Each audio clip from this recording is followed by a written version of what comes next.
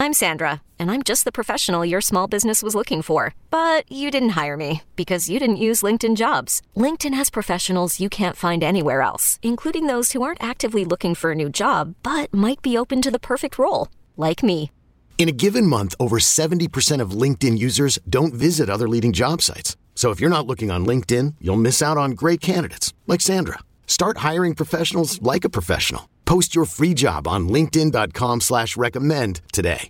At Alma, we know the connection between you and your therapist matters. But if you're already feeling stressed and burnt out, the idea of trying to find a therapist you really connect with can be overwhelming. That's why Alma's focused on helping you find the right therapist for you. When you browse their online directory, you can filter by the qualities that are most important to you. Then book free 15-minute consultations with any therapist you're interested in seeing. And because 95% of therapists at Alma accept insurance, you can find care that's affordable too. You want to talk to someone, but not just anyone. Alma is there to help you find the right fit. Visit helloalma.com/therapy30 to schedule a free consultation today. That's helloalma.com/therapy30. You could spend the weekend doing the same old whatever, or you could conquer the weekend in the all-new Hyundai Santa Fe. Visit HyundaiUSA.com for more details. Hyundai, there's joy in every journey. It's time. Time for Silver and Black today. To the ground game. Touchdown Las Vegas. We're breaking down the latest Raider news from on and off the field and bringing you conversations with newsmakers and record breakers. So hold on, Raider Nation. It's time to get it on. Here's your hosts, Scott Goldbranson and Mo Moulton. Raider Nation, it is time to talk about your favorite subject. That, of course, Las Vegas Raiders football. Thanks for being with us back here on Silver and Black today, an Odyssey original podcast. We do appreciate you. We get so much joy and entertainment and feedback from all of you, and we just appreciate it. And the support you've given us continues to blow me away. So thank you for that. And we appreciate you being with us. And I don't do this alone. Nope, we are partners, and that is my good friend Mo Moten, who now joins us. Mo, of course, national writer for Bleacher Report, and also is the Raiders columnist up on sportsnot.com. All right, second day in a row. We talked yesterday, got some feedback. People thought I was a little negative yesterday. I apologize if that's the way you felt, but maybe I had a tough day. I don't remember, because I it's all about today and tomorrow, Mo, not about yesterday, right? Stop being a negative Nathan, Scott. Be more positive like Mo, all right? Let's just talk about the good things. And it's funny because we had one of the guys I really like. I like Danny Heifetz, who was on yesterday from The Ringer and Spotify. But Danny, Danny's going to tell it like it is. He does not hide. And so Danny had some things to say about the Raiders in his All Index that we talked about with him yesterday. And I think some Raider fans didn't like it because it wasn't exactly perfect. Oh, the Raiders are going to be awesome, right? And that's okay. I understand. As a fan, there's been enough negativity around the Raiders. I didn't think he was negative, but you and I tend to look at things a little more differently than perhaps some of our listeners. And that's cool, though. I'll tell you what, we get good feedback when we don't do something well, or if people don't like something. I love, Mo, that our listeners tell us. Because sometimes we disagree and we say, okay, well, that's just a choice we made and we're sticking to it and we'll see you later. But overall, I love it, because people tell us what they like and what they don't like. And, we want to deliver an entertaining and insightful show. And so it's great when we get those listeners to tell us how they think about things. Yeah, of course. Both sides of the coin are great because your feedback helps improve the show.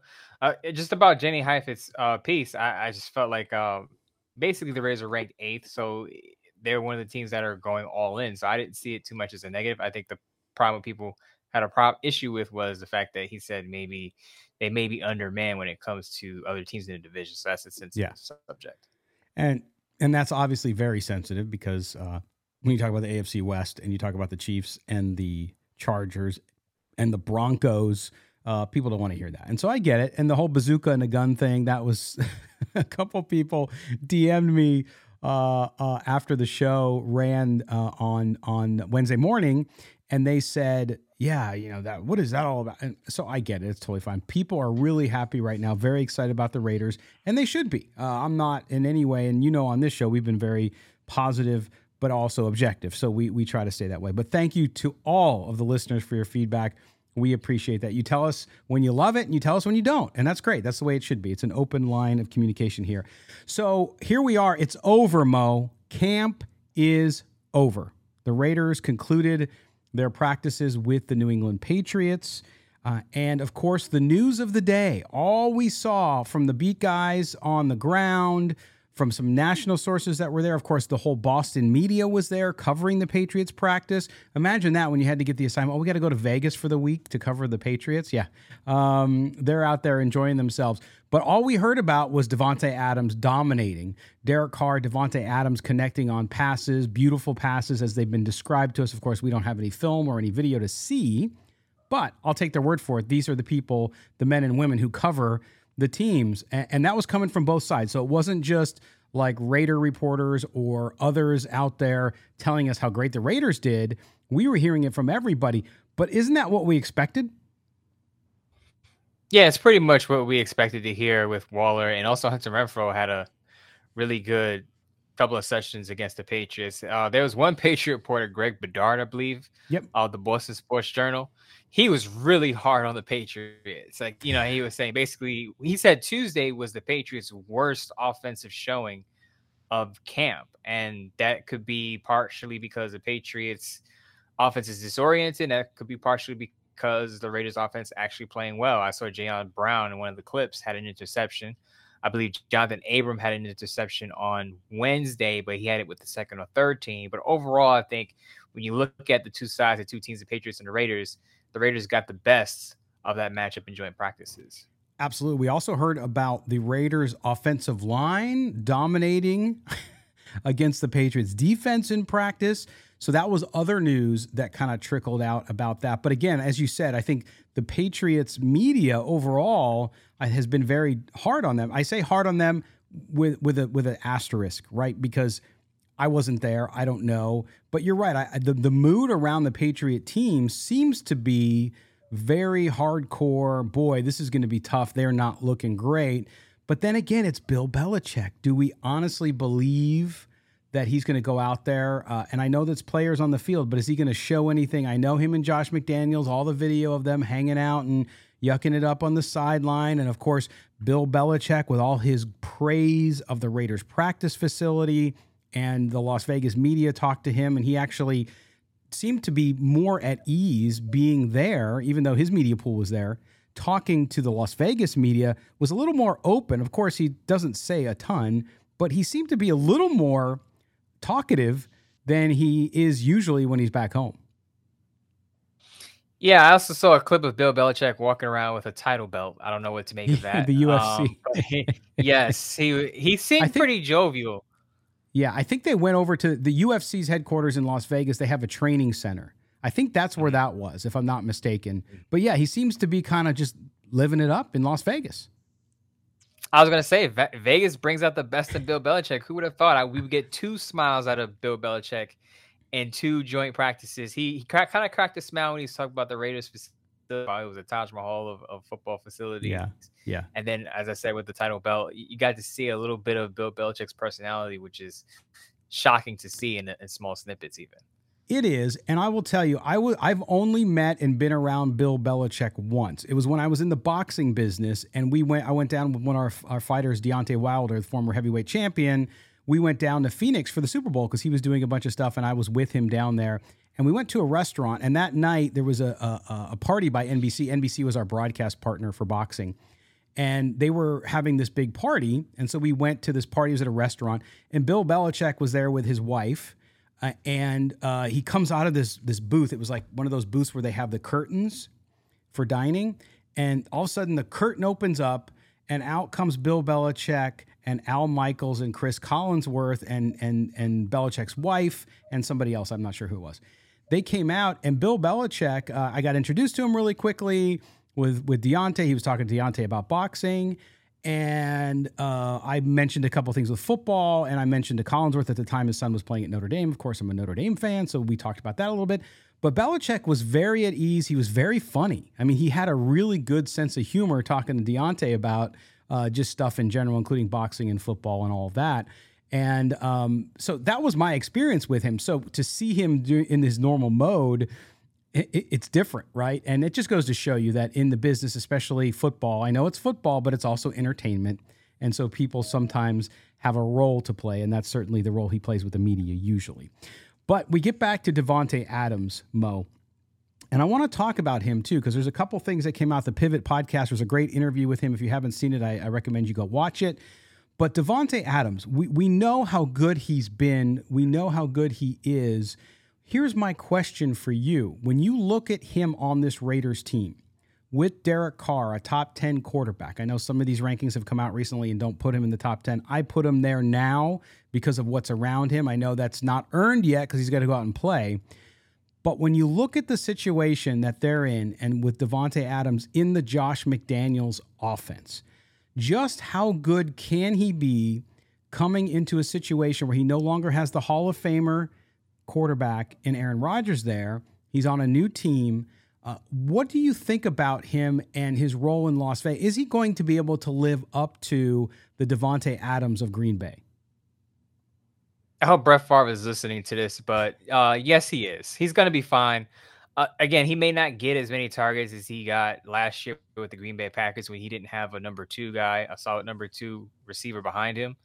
But he's still going to be effective in the red zone. I still think he's going to have 12 to 14 touchdowns of those inside the 20-yard line. But he's going to also open up the field for Hunter Renfrow and Darren Waller once he's healthy again. We'll talk about that later. But he's going to help others, and then he's going to help himself to some touchdowns, and I would say about 12 to 1,300 receiving yards. So Davante Adams will still be the Pro Bowl All-Pro player that you've known with the Green Bay Packers, catching passes from Derek Carr, and they saw reporters and spectators who were there at the joint practices got to see a little bit of that Tuesday and Wednesday. No doubt. And it's interesting. You mentioned Hunter Renfrow. I saw somebody retweet, I don't know who it was, saying that they felt Hunter Renfrow is going to lead the team in receptions, yards, and touchdowns, which I find hard to believe with Davante Adams. Even if Davante Adams' targets go down, I still think that as much as I love Hunter, that's no shade thrown at Hunter. Of course, a former Silver and Black Today guest, a weekly guest on our show when we were on Raider Nation Radio. But to me, Davante Adams is a whole different level of wide receiver. And if you look at that and what he's done and what he said on the Pivot podcast, I want to read this. That's why if you're watching us on YouTube, I'm looking to the side here because I'm reading this. On the Pivot podcast, they asked him how he preps. And I love this visual, Mo. I thought it was one of the best visuals I've heard from a top-tier wide receiver. And they asked him how he approaches the game. And he said, I got a plan every time I get to the line based on what you're doing, i.e. the defense. And I put my Terminator mask on. And if you're right there in front of me, I drop down the scroll. If you remember the Terminator, when you're looking through the Terminator's eyes, the computer comes up and you can see that. And he says, I get 3 ideas, something I want to do based off, and this is pre-snap. So that's when plan B kicks in based on what you do. Because I'm going to come off, I'm going to get patented, I'm going to skip off and kind of hop off the ball, and it's really an illusion. So there you go. He gives a little bit of an insight into how he approaches the game when he gets to the line. And we all know how good and how much he dominates at the line starting off and getting prepared in pre-snap and then go. Talk about that and that visualization and what that says about Davante Adams. Well, number one, it says he studies a lot of film and he knows his opponent. Football, people think football is just you throw the ball out there and you beat your guy one-on-one. When they talk about film study, knowing your opponent, knowing the defender that's across from you, that's what Davante Adams is into. And he knows how to get off the line of scrimmage and beat that opponent, whether it's a bigger cornerback, faster cornerback, physically get the cornerback, a guy who may be a little more handsy at the line of scrimmage, a guy who may sag off the line of scrimmage and give him some cushion. He has a plan for whoever it is across from him, and that's why his release, his get off, as so to speak, is so great off the line of scrimmage. But when you talk about Davante Adams, we're talking about how great he is. I mean, top 2 receiver. I mean, you can make him 1 or 2. I heard a discussion on NFL Network. They were going between Cooper Kupp and Davante Adams and going back and forth with that discussion. I'm not here to do that, but he's definitely a top 2 wide receiver in my view. When you look at his game and what he's able to do so well, is there anything, because every player, I don't care who you are, and the great ones always will tell you this themselves. They'll say, I can get better. With Davante Adams, if you look at his game today, what would you say he can do to get better? I wouldn't say he can get better at this because this is more innate, but he's not a burner. So he's not going to get behind the defense with speed. He may not get a quick step on you. Like I said, he wins at the beginning of his route. He's not a Tyreek Hill, obviously. But as far as like what he can get better at, I actually think he's the best receiver in football. Now, of course, he's going to tell you there are fine technical things that he needs to tune up on, and he probably knows that more than I do, even if I watch him every game and watch a few of his games. But I've been watching with the Packers, and I would say he's probably the best all-around receiver that's not a burner. And even if you want to compare him to a Tyreek Hill who's dynamic and can beat you for 50 yards, Davante Adams can do the same thing. He's just not going to do it with speed. Right. He's going to do it in that first jump off the line, which is why I thought the description of his Terminator helmet was so cool, because he's so good off the line. And as the play kicks off, that it's just remarkable. So he creates that space, and he creates the ability to get open and get downfield without that, just breakneck speed. It's pretty remarkable. Now, we talked about Derek Carr. And Davante Adams, obviously their history, people are counting a lot on the fact that they have that chemistry. But in that pivot interview, he also said, look, I'm not here just so people say, oh, isn't it nice that Derek and Davante are so close, such great friends. He wants to win a championship. It's all about a trophy for him. But coming over and Aaron Rodgers and what he was able to do versus Derek Carr, how much of an adjustment is it going to be for him? I mean, I know they're working on it. It looks good in practice, obviously, because they've been lighting it up this week in Vegas. But what's the difference for him as a receiver having a quarterback that has a little bit different skill set? Hiring for your small business? If you're not looking for professionals on LinkedIn, you're looking in the wrong place. That's like looking for your car keys in a fish tank. LinkedIn helps you hire professionals you can't find anywhere else, even those who aren't actively searching for a new job but might be open to the perfect role. In a given month, over 70% of LinkedIn users don't even visit other leading job sites. So start looking in the right place. With LinkedIn, you can hire professionals like a professional. Post your free job on linkedin.com/recommend today. I guess it will be timing, but they practiced it and they worked together during the offseason. So I wouldn't expect a major adjustment there. I mean, if you can ask any reporter that's been at camp, that's been at these practices, the Derek Carr, Davante Adams connection has been money. I don't expect any hitch in his transition from Green Bay to Las Vegas. Whenever you have a quarterback and a wide receiver that are already familiar with each other and that already work together in the offseason, it's huge. Chances are that connection is going to be lightning as soon as they come out of the gate. No doubt. And I think that's why a lot of the national narrative I've heard is kind of BS about Davante Adams will fall back a little because he doesn't have Aaron Rodgers anymore. And I don't think that's the case at all. I don't think necessarily I mean, I guess you look at it, or fans will look at it as a knock against Derek Carr, but you're talking about Aaron Rodgers. It's a different animal there. But I don't see any fall off there, because I think Derek Carr gets the ball where he needs to, and I think Davante Adams he does a lot of that work to get open, and that relationship is so vital. We talked about it over the last couple of years when Henry Ruggs came in, when other receivers came in, that was the most important thing between the quarterback and the wide receiver.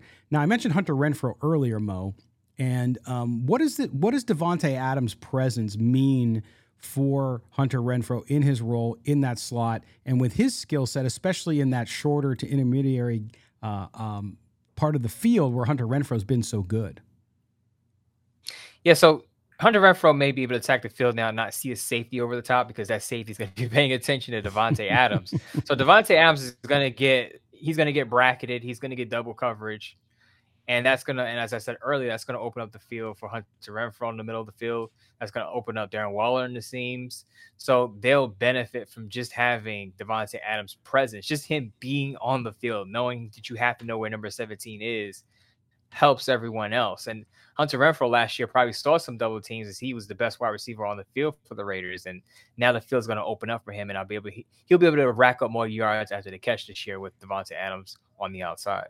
And that's what's so remarkable about his talent, about Adams' talent, because like you said, he's not the burner, right? The burner is a guy, usually you have to, the safety has to watch that guy who can go vertical. When you talk about the differences between him and like a Tyreek Hill, although I think Devontae Adams overall, even though Hill is very dynamic, Adams clearly a better receiver.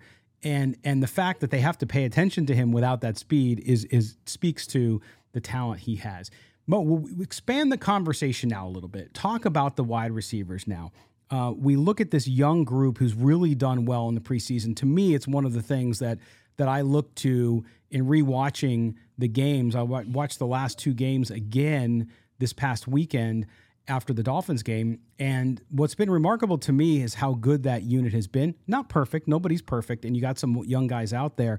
But when you look at Keelan Cole, Mac Hollins, Tyron Johnson, and DJ Turner, they all have done really, really well. And I think that competition, we've talked about it on this show, right? That we felt like this is going to go into the season. You might have a rotation of guys.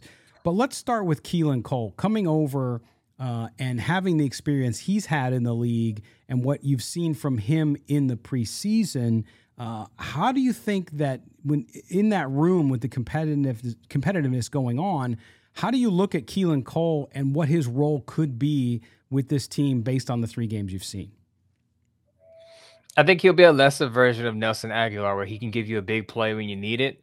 Because he's had a couple of big plays over the last 2 preseason games against the Vikings and against the Dolphins.